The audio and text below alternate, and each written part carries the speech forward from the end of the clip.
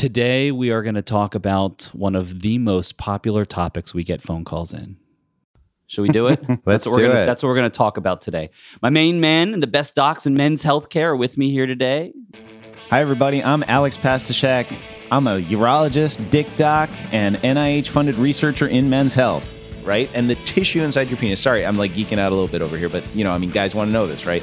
There's like tissue inside your penis that you can stretch. It's got like elastic fibers in it.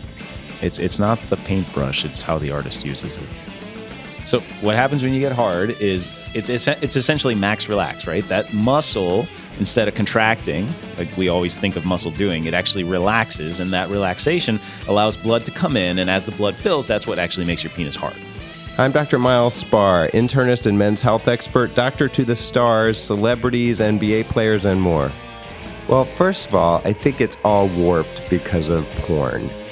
No, it's this old John Wayne version of what it means to be a man that is literally killing men. It's this idea of be stoic, don't seek help. You're a failure if you're seeking help or even seeking support or talking about your problems or processing things. That model is actually contributing to men dying younger than women. So is a decreased volume a sign of a real disease? That's what guys really also get concerned about. Is there a real problem? Do I worry about prostate cancer if my volume is decreased? I'm Jason. I know what you know, nothing about men's health. I'm going to get the answers. Jim is like every single guy that we probably ever hear from. How much cum should a guy have? I'm actually personally very interested in your answer on this one. Wait, can you do a cum workout? Is there a way that you can work out that muscle? Shall we get right to it? I think there are two things we should talk about here. One is just fertility, and the other is the because there is one, the male biological clock. Right? Wait. Yeah. Seriously? Yeah. Oh yeah. Tick, tock.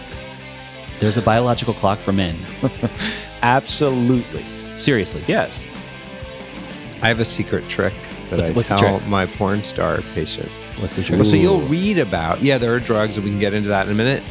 Okay. Come on. But this is this great trick that I learned from my porn star patients. I cannot listen closer you to can you. If have we're your any partner- closer.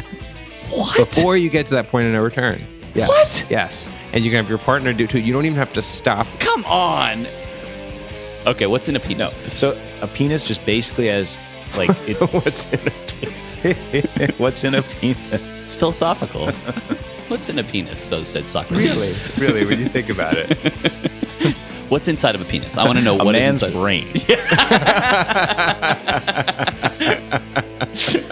No, but